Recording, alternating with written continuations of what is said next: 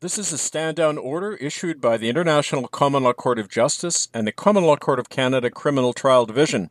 The stand-down order is issued this day, June 1st, 2017, against the fiduciary officers, agents, and clergy of the following corporations: the Roman Catholic Church, the United Church of Canada, and the Anglican Church of Canada.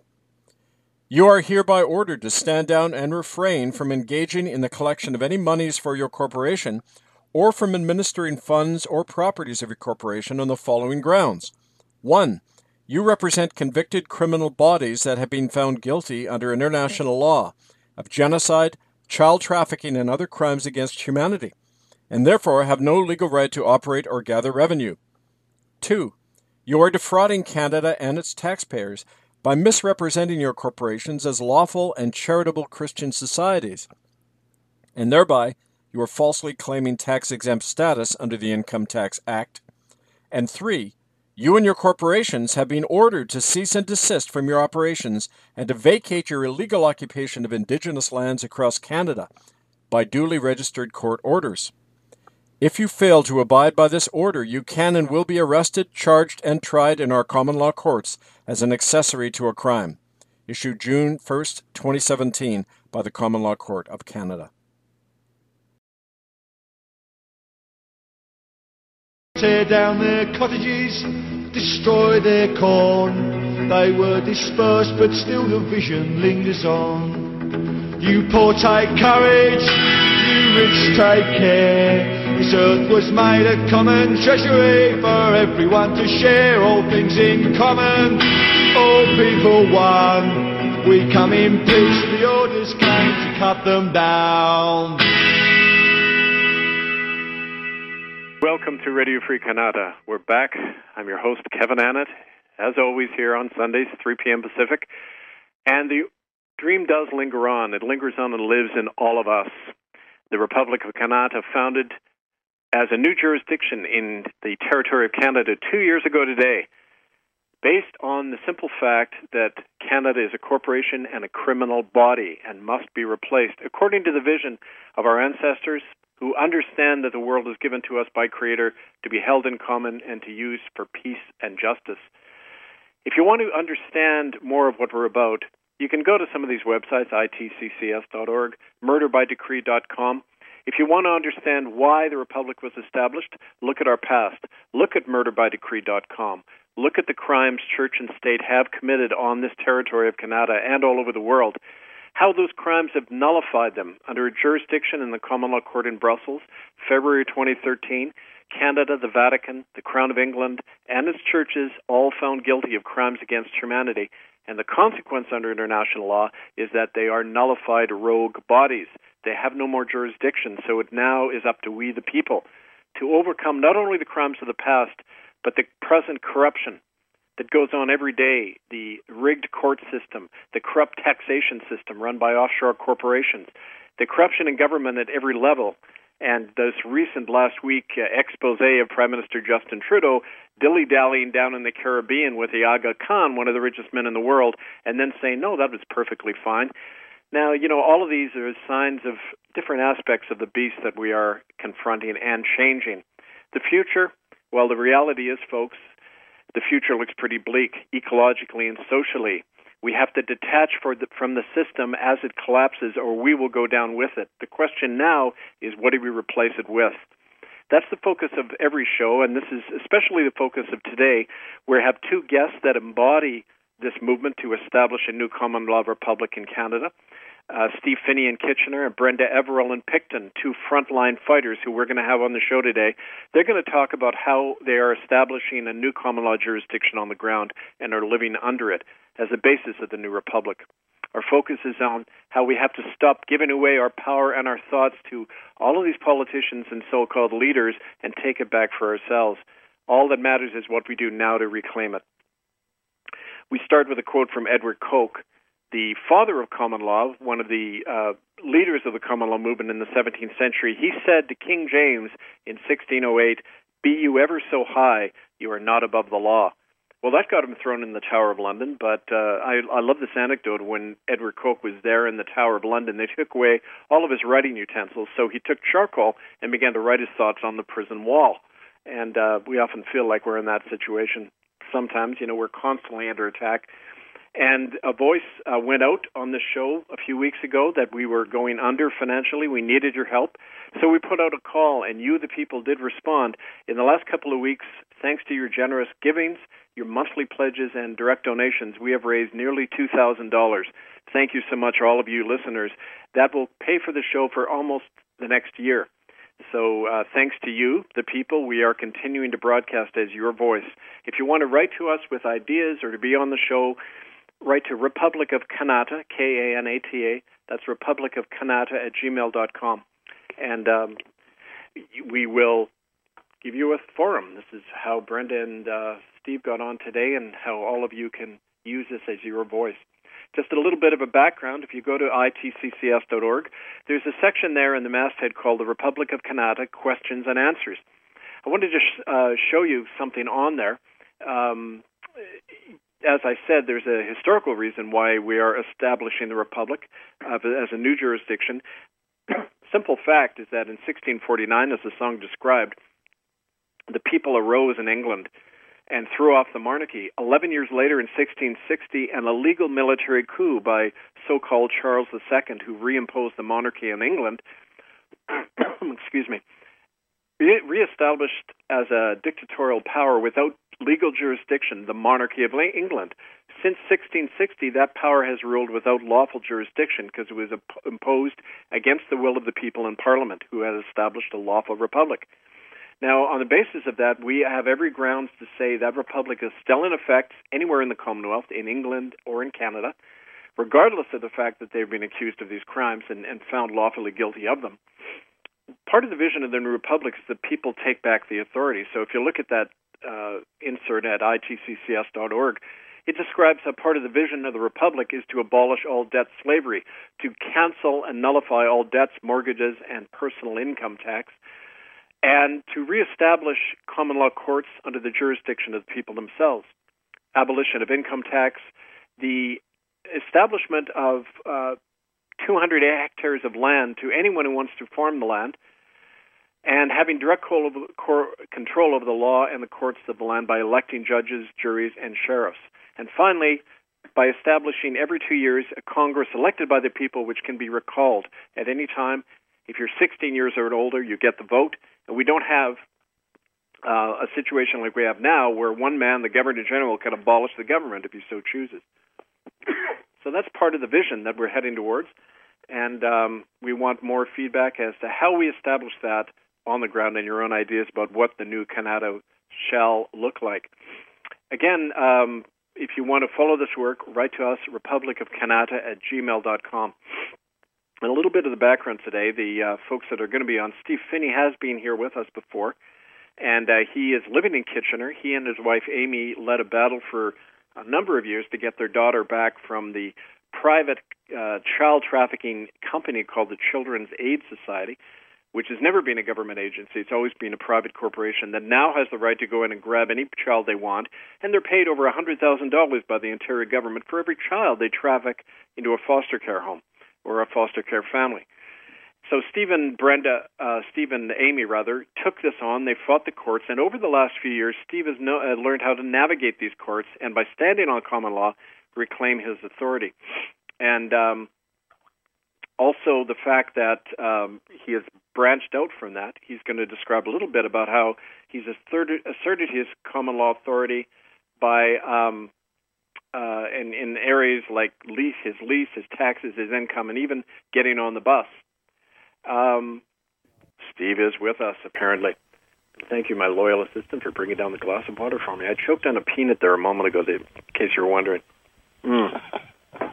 So we have Steve Phinney with us now. Steve, can you hear us? Yes. Hi, how are you? Steve, I'm great. I was just giving a little bit of the background of how long I've known you and some of the struggles you've been involved in. You know, I find it amazing that you're persistent as somebody on the ground who just keeps fighting and is not intimidated by these people.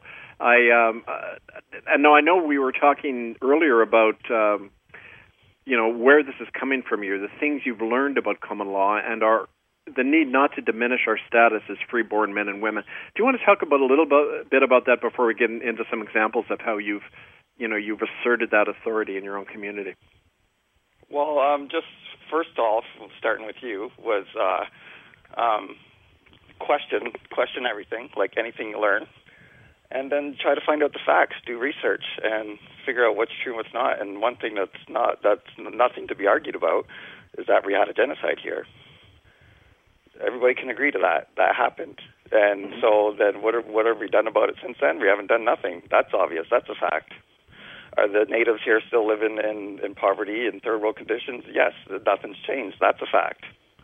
So to deny the whole case that common law is here and that exists, anyone that denies that just is being ignorant, basically. And you got to start to learn. That's when I started to dig and started to learn. And right out of the gate, you explained to me how Canada was a corporation. So I had to go down a journey and find out for myself how is that possible? How are we a corporation? And how did that come about? And it was just just reading, connecting, just getting your mind outside of the box and trying to be a critical thinker. Right. And I came to the conclusion that, enough research, entering the Freeman on the land thing. Now that goes 1,000 ways on approaches that people have done. There's many videos you can watch on YouTube of guys going under the label of Freeman on the land, trying to exercise their rights and freedoms. But at the end of the day, everybody knows something's wrong. We've all come to the same conclusion in our hearts that something's not wrong. Something's being used against us to control us, and that we're living in slavery and servitude. We can all agree to that. It's obvious. To say that that's not obvious, you're once again being ignorant. You're in a bubble. You know what I mean? Mm-hmm. So I just kept researching and going on websites and listening to people and people talking about the illusions and stuff we're in, and then learning Canada's Constitution and our Bill of Rights and our Charter of Rights and Freedoms. And we're not lawyers, so we obviously have to figure out what this stuff is and what it means. And there's great people out there that are helping you, that are deciphering it and showing you how it's all working, and how we're Canada definitely in the Constitution Act is a corporation. In the Criminal Code, the municipalities are a corporate body, so it's all there. It can't be denied. So through ignorance and deception, we're being incorporated into a corporate body, surrendering our natural rights, and no consent is required when you do that. In the way to define it. So really, it's pretty much just coming down to learning, awakening your spirit, and then just stating in common law. So once you know this, right, then you realize, like, part of being in the body corporate is the labels they give you of employee. For driving or traveling, it's driving, which is driver. Resident, inhabitant, that's the label. That's really the magic key. Through the Municipalities Act, they're calling you an inhabitant in the body corporate, and you're considered an officer of the corporation when they do that. And that totally puts you in a bondage and servitude. And if you don't know that, that's their key. So once you know that, then you say, all right, you realize that technically you're just a citizen. You're just a man, or you're just a woman. You're nothing else. You don't carry any labels or titles. You're not an employee. To use public transit, they label you passenger on the buses. They put a sticker on the door before you get on. Passengers must pay, and then it says the price, right? Well, who says I'm a passenger? Last time I checked, I'm a man. Okay, now give me an example. You challenged that the other day. You, in effect, opted out of that. So tell me how that happened. Well, I don't know. You discussed this with me like 3 years ago. We should do a bus challenge to get people together and get on the bus, and that would have an effect for sure. But how to get that many people to say, hey, we all agree that there's something wrong, let's get on a bus and challenge them. Mm-hmm. It's almost impossible with this society that we live in, where people are, I wouldn't say, well, it's ignorance, but it's not their fault. It's more just, it's delusion. Like we just, we don't realize that we're in control. So when you're in an illusion, it's hard to see from the outside, right? Like anything. Right. Oh, yeah. And no, you got on the bus. This happened the other day, did it, Steve? Yeah, and I've been thinking about it over years, but just in the last few months, I was just like, man, I just really want to do this. It's just been tugging at my heart to do it. I feel confident that I've learned enough. I've already been on record in the court in my driving challenge. When the judge asked me about the Freeman on the land, I clarified that I carry no titles or labels. So now I'm record in the court system that I don't carry a label. So I really have a responsibility now to make sure that I don't stand under those labels. You know what I mean? Right. I can't go into court and say, I believe that I have full legal capacity as a man. I'm not going to put myself into classes of persons using their statutory creature. That's what it is, basically. It's statutory creatures. A passenger is a statutory creature. A driver is a statutory creature. These are creatures they create through their enactments to put us into bondage, really. Yep. So the bus challenge I didn't want to do, and I decided finally to just start questioning drivers, what their policy is. I said, if someone doesn't pay, can you refuse me the service? And most of the drivers were saying, no, we can't refuse, but if it's a second time, we can call security. So that told me that the public servant, the driver, cannot refuse me the service. So what they do is they set up security, and then they use that as a citizen, a citizen's arrest to arrest me because I just want to sit there and not use the bus because it's public transportation, and my belief is that I'm part of the public. Okay, so they're bringing in other words, they're bringing in a third party, which is not kosher, correct? Yes. So I caught on to that right away. So like my driving challenge, I really wanted to just stand my ground and force them to arrest me, but then that's going to cause a feud with the people on the bus and with the security guy, me, because I'm not one to just say, okay, here you go, arrest me. You know, now that I know what I know, it's like, no, you're not going to touch me. You know what I mean? You're a third-party agent. You're just here under contract through the corporation of the body corporate. You have no right to lay your hands on me. And I was like when this is like when a collection agency sends you a letter, right? Because of a bill. Well, a collection agency can go bugger off because they're a third party, right? Same exactly. thing? It's the same. All the same principles. They're all the same. It's all the same thing for everything. So then I did it for 4 days and finally got on the bus going to my work, which, by the way, I work jobs that I don't use no legal names. I stand in the common law. My agreements are between me and the person I work for. I don't use the recognition of an employee. I don't sign the tax forms. I don't sign any of that because if you want me to sign that stuff, tax forms and your policies and stuff, I need a lawyer sit down with me. So one, I can show him how this stuff isn't following our international agreements, first of all. And secondly, I just don't want to. Plain and simple. I just want to work for my money, and I don't feel like I have to be forced to do anything to do that. If I want to contribute into the Society of Canada, then it's supposed to be my choice. It's not supposed to be by force. And that's the issue we're having with all this right now, you know what I mean? So the bus, I did it for 4 days. Finally, they wouldn't move the bus the one day I got on. So I said to the driver, I said, can I have your name? And she was pretty rude, and she didn't want to give me her name. And I said, ma'am, I just want your name. And her response was, my name's my name.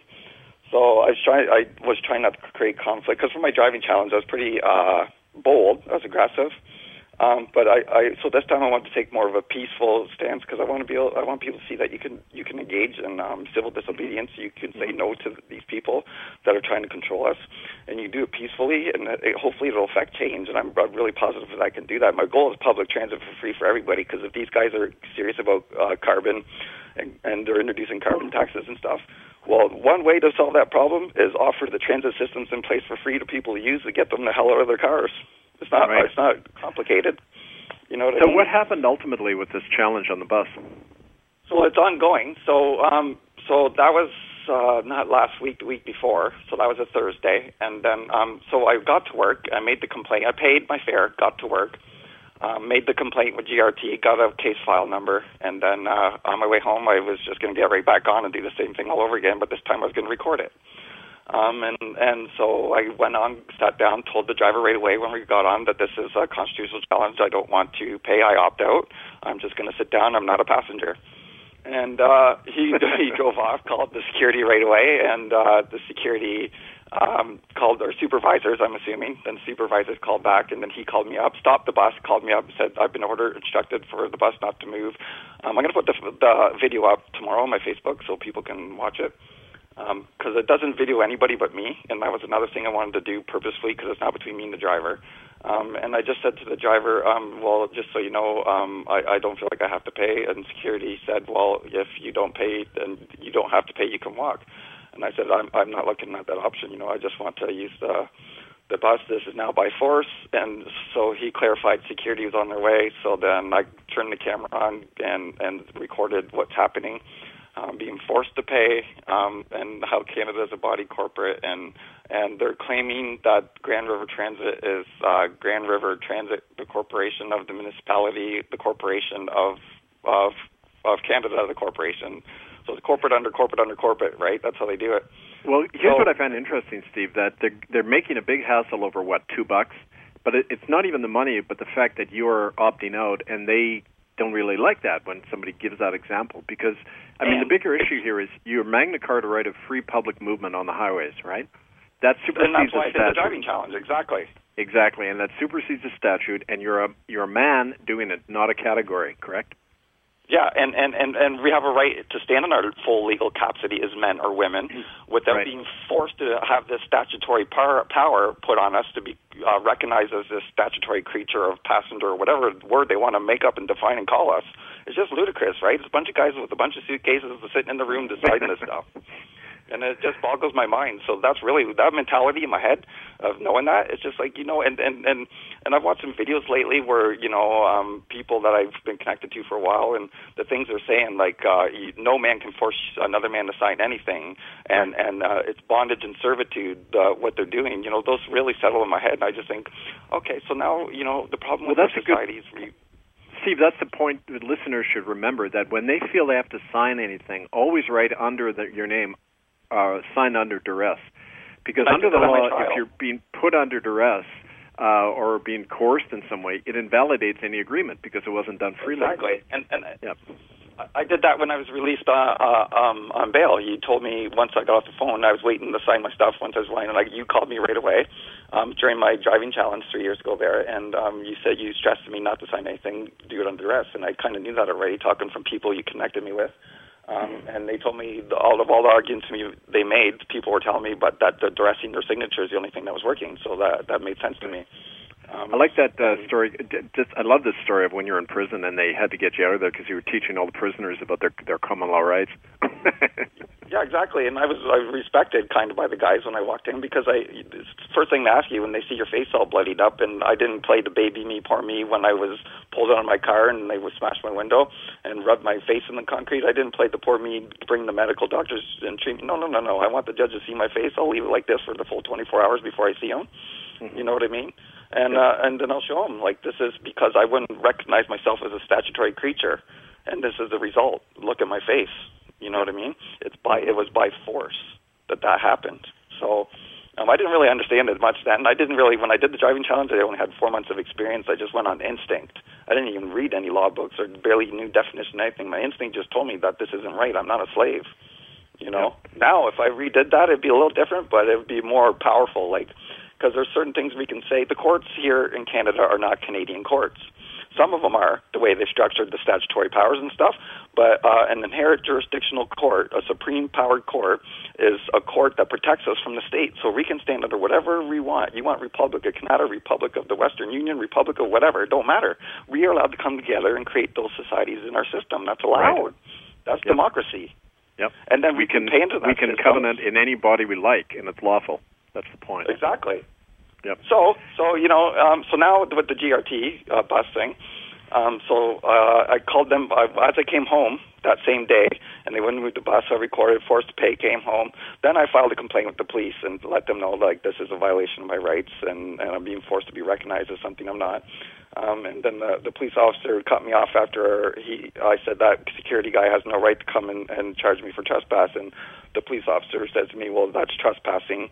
He has a right to citizen's arrest you. And I said, well, that's funny, sir, because I was just involved in the citizen's arrest where I turned over a guy that stole from Walmart to you guys because he stole from the store. And this is somewhere where I work to clean. And I was just showing up, and it was an act of God, probably. I feel like that's what it was, because as I'm walking up, loss prevention's chasing the guy out of the store, and they're struck. They right in front of me, they collided, and I just wanted a coffee to get to work. You know what I mean? Yep. And so that situation, I was thrown into that situation by chance, and I had to help the guy after I waited till the loss prevention had to control the guy they were fighting. I asked him if he needed help. He was still struggling with the guy a bit, but I could see he had the situation under control. And then once they got on the ground, the guy was giving him a good struggle, and then he just called me over to help hold him down till the police came. And well, there's the thing, Steve. Like for people who don't know this, the citizen arrest laws in Canada have been expanded over the last few years. You can arrest anyone as a citizen, not even if like. Originally, it was you had to see a crime happen for you to perform the arrest. Now, even if you just suspect somebody has committed or may commit a crime, you can still detain them. So, I mean, geez, any child CAS worker who may seize a child illegally, any Catholic priest who is who under their own statutes has to cover up child abuse and child trafficking, any of these people we can arrest on suspicion of committing a crime. I mean, the sky is the limit on this. Yeah, that was my attitude with the security guy. Like if they were willing to push it, and the security came, and their attitude is the citizens arrest me for trespassing on public property, which is something that I own through my taxes I've paid in Canada in 20 years. Yep. Well, then I'm just going to citizens arrest his ass right back for infringing on my rights to exercise my constitutional authority, because that's what's happening. Well, it's funny you say that, because we actually threatened to do that to cops who showed up to try to stop our action at the Catholic Church in Vancouver years ago. We said, well, you're infringing on our constitutional right to peacefully assemble, so you can be detained for that. And they backed off. They knew it was true. And back then, like when I engaged with you in this stuff, this is at a time when the truth movement was just starting.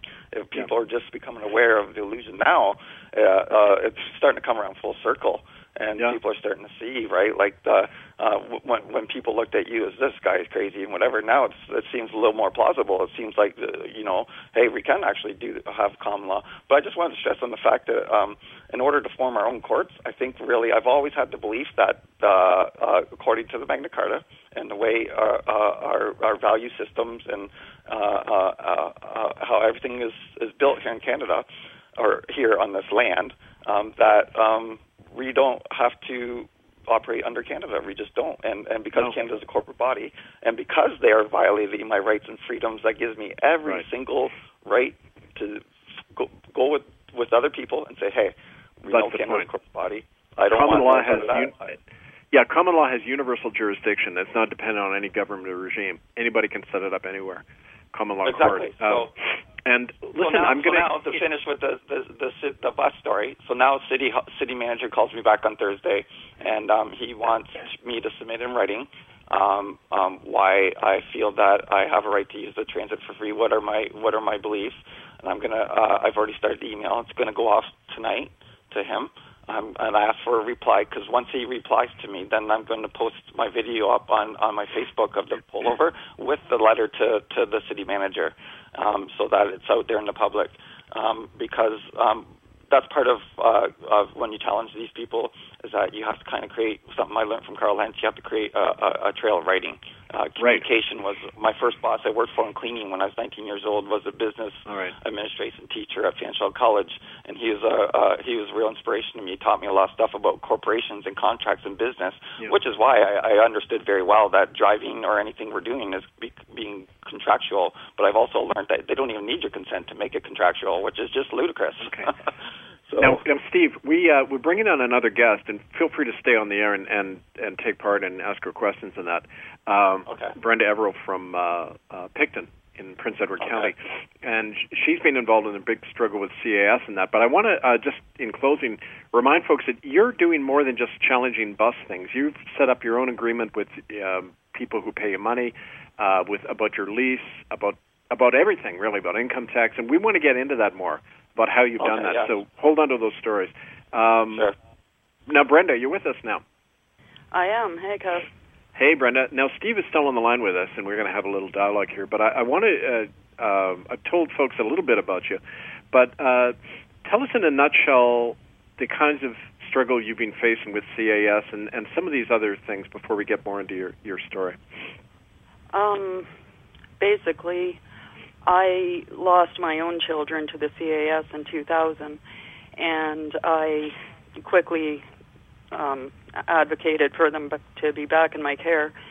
And so other people in this area, there was high apprehension rates, and they gravitated to me for help. So whether I wanted to or not, I became an advocate for those dealing with child protection issues. And by 2005, a child disclosed to me that she was raped in a local foster care home. And I had heard speculation of others. So I kept trying to blow that whistle, and the system began closing in on me with being arrested as often as they could do it to me, and false imprisonment, and I've been beaten severely by the police and held against my will in the psychiatric wards. And then they were preying on my own children for years, trying to get them in their care, because if they had my kids, of course, my attention would be diverted. So then it came down to a new minister came into my church when I was trying to blow the whistle on the rapes in foster care. And slowly I was ejected out of the church, even though I had been secretary, had been on the board of managers, and was the Sunday school superintendent and teacher. What church is that, Brenda? Sorry, what church is that in Picton? St. Andrew's Presbyterian. The minister that we received was Reverend Lynn Donovan. And by 2014, she kicked me out of a church service that I recorded, and I subsequently made a human rights complaint, and I could tell all the way through that she was being protected by the Human Rights Tribunal, and they threw it all out at the summary hearing stage. So even though there was clear evidence, she admitted that she threw me out of the church, or attempted to, actually. I wouldn't leave when she told me to leave, but so it's just been ongoing. You know, the police, at one point, the police presence in my life was to the point I kept my doors locked and wouldn't leave my house unless it was absolutely necessary. And my kids were being harassed by the police, and everything at their school changed once the office of the children's lawyer got in there, and my kids were alienated by the teachers that had always more or less loved them. I mean, it was a small community school, and the division it caused for my kids that's the real injustice, is what it all cost my kids. But they told me to keep swinging and not to back down. Even if they ended up in foster care, they would fight back in any way they could, and they weren't scared either. So I'm pretty proud Brenda, of my what kids. do you think? Why are you being so targeted, do you think? I mean, you said some really interesting things to me about the history in Prince Edward County, and that it seems to be a Masonic stronghold in that. But tell me what do you think is really behind this targeting? Well, like you said, it is. I realize more and more and more every day how Masonic this area is. For example, I've come across a document that was authored by James Taylor Calnan, or James Calnan Taylor, one or the other.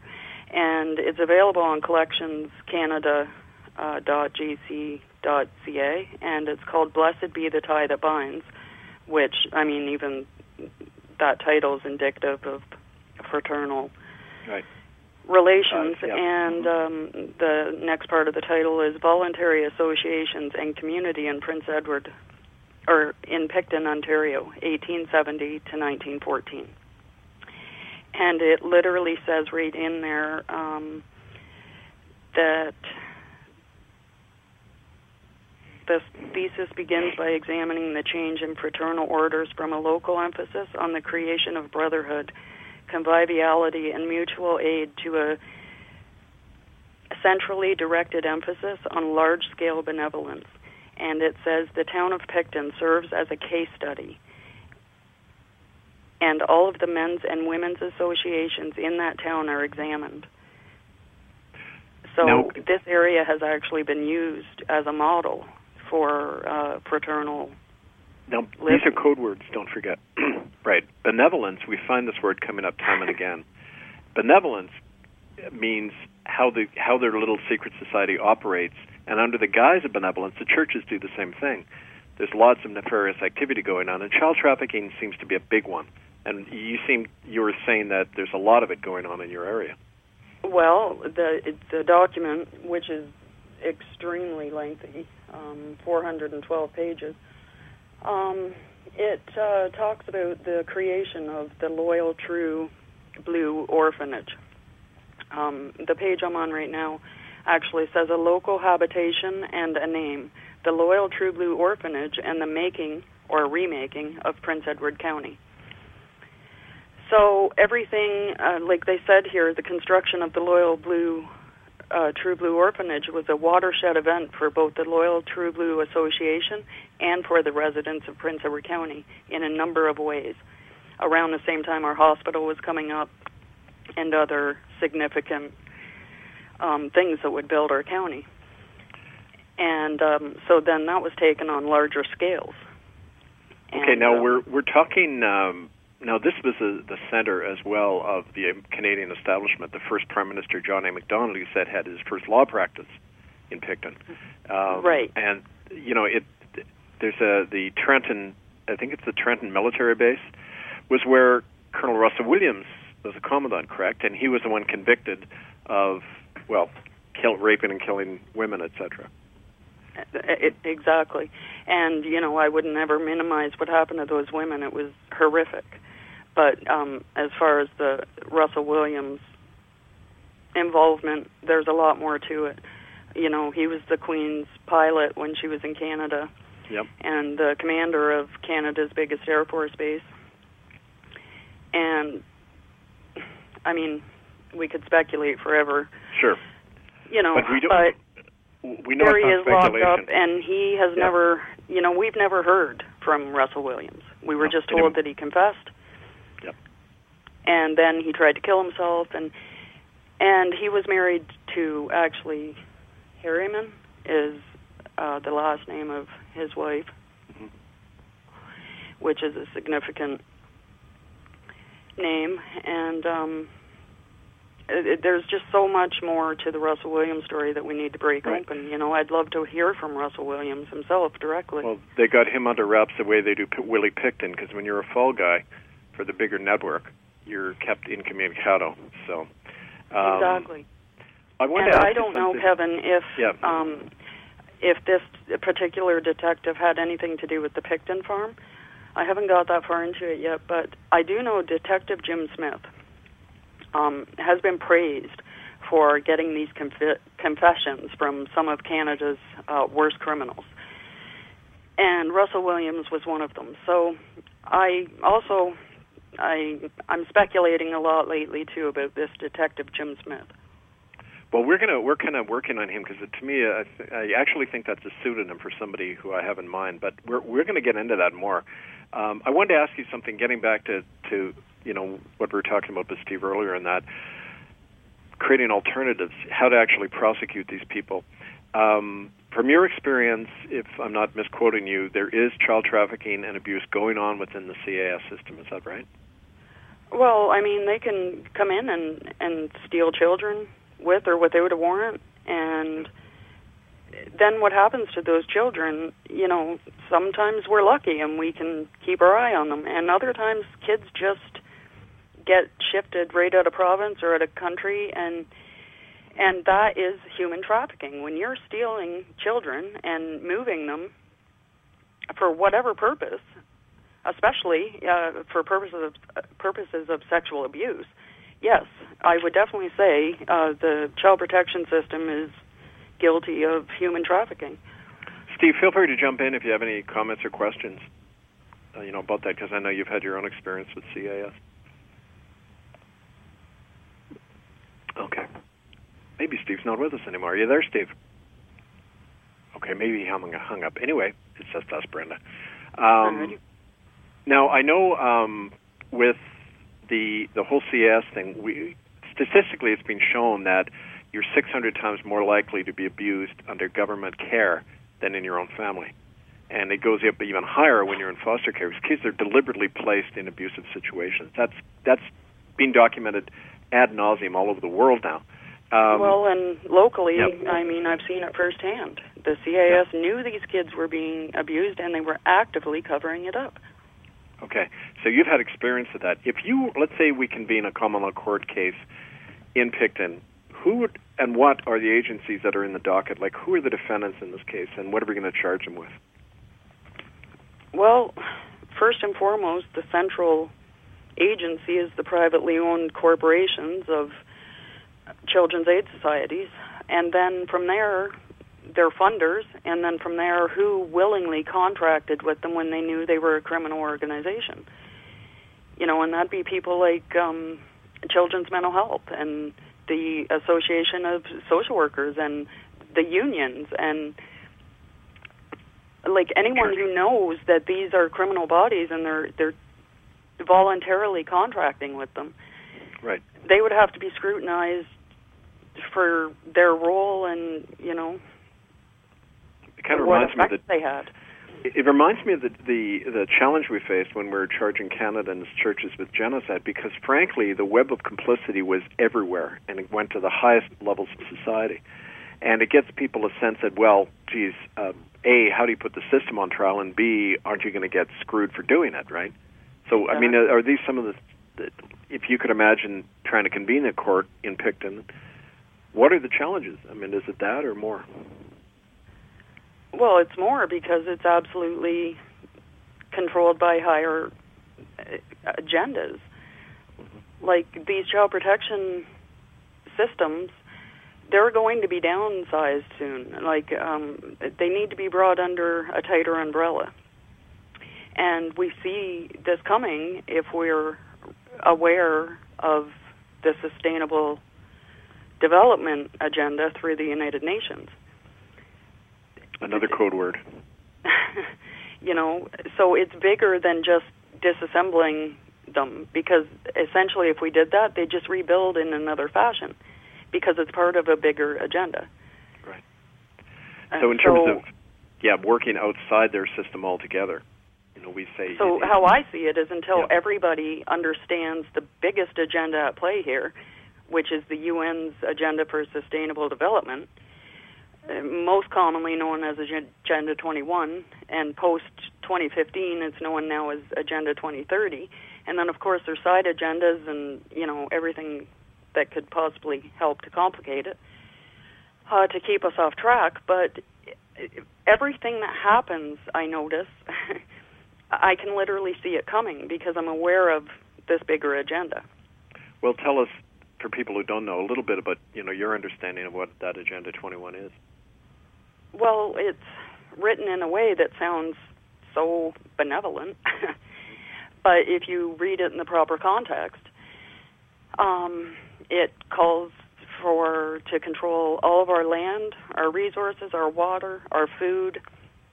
It calls for worldwide vaccination programs and medicines, worldwide police department, so militarized police.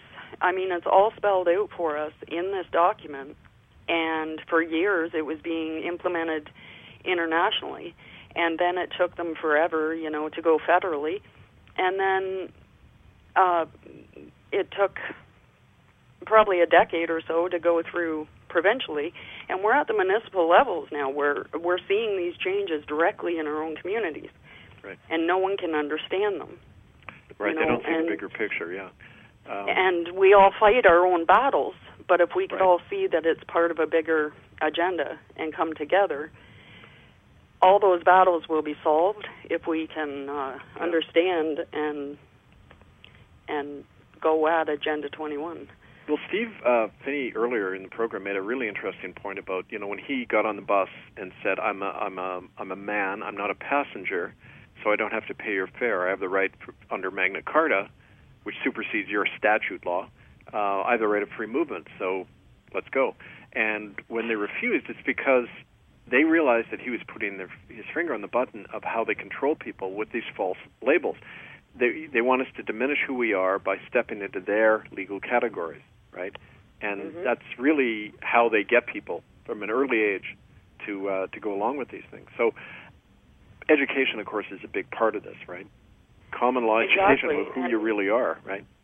And, I mean, there are a lot of videos that we shouldn't watch when it comes to sovereignty and free men on the land and this and that, but the ones who do know what they're doing and they speak clearly and quietly to the judge removes them as quickly as possible, because if anyone else in that courtroom understands their rights, then all hell's going to break loose.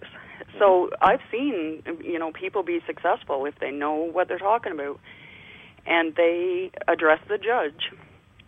The judge will have them removed. And, the charges don't stand. They're just gone because the system does not want other people to see that. That's right. Yeah, and clearly, especially in a case like this, child trafficking hitting so close to how they're setting up their Agenda 21 society. You control the next generation. You remove all natural ties between people. You stop making references to mothers and fathers, right? We're seeing that right now with Ontario's legislation changing to calling birth mothers, and fathers parents. That's being enacted in new legislation. Is that in the works, or it's happened already? Yes. Okay. So, they are definitely changing the way we speak about things, and when we do that, we literally change the way that we do things over time. Right. And this new generation is so bombarded with everything, it's going to be so hard for them to remember how it was. The memory is a very fragile thing, we know, and increasingly in the iPad generation, consciousness seems to be flicking on ever at a quicker rate. And these kids are being purposely traumatized. The ones that I've seen ripped out of their homes through apprehensions, for whatever reason, they feel it's appropriate to do these apprehensions at the worst possible times, the middle of the night or during some kind of celebration or whatnot. And I've asked workers, so when the child was apprehended, you took his teddy bear and his blanket, and what? No, all the stuff stays there. He got new toy. I said, but you don't understand the connection that you're breaking. Like whether it has anything to do with the family or not, the child is connected to those items. And it was just above them. It flew over their heads. They didn't even get what I was talking about with connections, Yeah. So it seems like the workers are just trained to break any connection the children have. Well, you're looking at genocide, how it destroys people's natural ties and their own history. You can't say Merry Christmas anymore officially. You have to say Happy Holiday, right? Yeah. It's like any cultural identity you have has to be eliminated and homogenized into this corporate identity where there's nothing really. There's no identity left. So, it didn't happen just to the Indians or to the Irish 200 years ago. It's happening right now as we speak with what you're saying. That's right, and it's conditioning us for one world religion, Right. Yep. So, which the present Pope is all behind, by the way. He's a guy who got up at the UN and was pushing Agenda 2030. Just for any of you Bergoglio lovers out there. No, if people will take the time to, it's a daunting task to read this agenda. It's long, and they make it full of words that people don't understand, and right. But if you can get through the basics of it and read it in the right context, you'll see exactly what they're up to. And child protection is part of it. Our food, our medicine, our airspace, like all of it. Yeah. Even this carbon, people need to understand that carbon is a requirement to generate oxygen. And we're already being taxed for it. So, okay. Brenda, we got, I just realized something I wanted to do with you, and that is we're always putting emphasis on what people are doing now as an alternative, what people can be doing to fight back against this. And you have a project. You want to talk about your new website and what you want to do? Well, I've kind of always just floundered around with, having this group and that group locally. But I just felt it was time to bring people who are awake to these issues together somehow, holistically, to stop looking at one part of the problem and to focus on the big picture. And for communities, like for instance, people in my area are asking me to create services for a homeschool and an alternative daycare. So I would share that model of how I did it and how I operate it on my website, and other people in other communities can see and start their own. And then other people from other communities with innovative ideas can share them with us. And all these grassroots ideas, we can start building our own communities back up. So it starts with the children. Is that why you're homeschooling? Is that why we're taking our children back? We have to. I mean, they're being sexualized in school. Now they're being told what they can eat. They're being dumbed down. They're subject to so much on the playground and on the school buses, and parents have lost their rights, and parents are getting scared now that mandated vaccines are on the horizon. Yep. You know, so... well, it's a policy. Now, you can't get into it, at least in British Columbia, and I'm not sure about other provinces, but you cannot put a child in daycare now, any kind of child care, without them first being vaccinated. That's policy. Exactly. You know, and parents that are awake, they know the consequences to vaccinations, and maybe it might not happen, maybe it will, but they're not willing to take that risk anymore. Well, consent is out the window. And so anyway, you've got a project, Homeschool. Do you want to give us the website? It's called Holisticus, so Holistic Us, international.webs.com. And there's no hierarchy to it. Like, yes, it was my idea and this and that, but I want other people to be hands-on and involved in sharing ideas. And, you know, if I have initiatives on there that I want to do in my own community, and hopefully people could follow suit in their own communities. And I'm not the only one with the ideas out there. You know, I want to hear from other people about how we can make our community strong right away, how we can protect our children and our elderly and our vulnerable, how we can fight back, you know, introduce our initiatives that the ITCCS has, and just be a platform for ideas. Right. Now, say that website again. I know it was kind of a long one. Holisticus, so Holistic Us, International. That's all one word? Yeah. Holistic Us International .webs.com. .webs, like plural? Yeah. Webs has to be in there because it's a free website. .webs.com. Okay. And I want to also, you know, in terms of your situation, you're obviously a light for people in your community, and have you faced recent attacks? Is there things people should know about in terms of, defending you? Well, since 2012, see, I got sick for the first time in 2005 and knocked down a little bit with stomach issues, and then I got Lyme disease in 2012. So that really was at the time that I was being harassed horribly and whatnot. And it must have been, you know, some severe post-traumatic or whatnot, but I just literally holed myself away. And I've been pretty much reclusive since then because the slander and whatnot in the community, it's just unreal for me to face. So I've got my second wind now. I'm getting some help for my health, and I'm getting back on my feet. And I'm just not going to care what the naysayers say anymore, and I'm going to go ahead with community meetings and this idea of Holisticus International. But through everything I went through, I was induced into severe poverty and illness and whatnot. So my resources are extremely limited, but my ideas are huge, and I just go with the idea that if you build it, they'll come. And right. Well, unfortunately, we only have 2 minutes left here, but we're going to carry this on again very soon. I can say to people that if you want to donate funds to help Brenda or to her new project, write to republicofcanada@gmail.com. We'll forward them on and find a way off the air to get the money to you, Brenda. Okay, I do hope to have the homeschool up and running for next year's beginning of school year. So. Okay. Is there any final words you want to share with people? Any final words? Well, just, you know, kind of how I finished last time, that we're all fighting our collective battles, and we need to see the bigger picture, that, you know, there's a few people in the world that are ruining it for us all. And we'll be able to find out what they've been up to once we stop them from doing it. And to do that, we've got to come together and rebuild our communities and invoke the common law. And it's part of this like great awakening that happens before great revolutions, you know.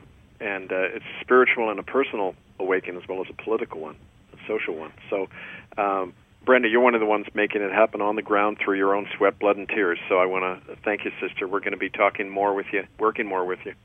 And thank you for being on the air. My pleasure, Kev. Okay, we'll talk soon. Okay. Bye for now. Brenda Everall in Picton, Ontario. Steve Finney, Kitchener, Ontario. That's Central Canadian Examples. We're going to be back again next week with more live examples. And what you've heard today has no meaning unless you then put it into practice, brothers and sisters. So read itccs.org, murderbydecree.com. Write to us, republicofcanada@gmail.com, and we will carry this on. Until next week, I urge you, stay strong and stay clear. We'll be back. Thanks so much.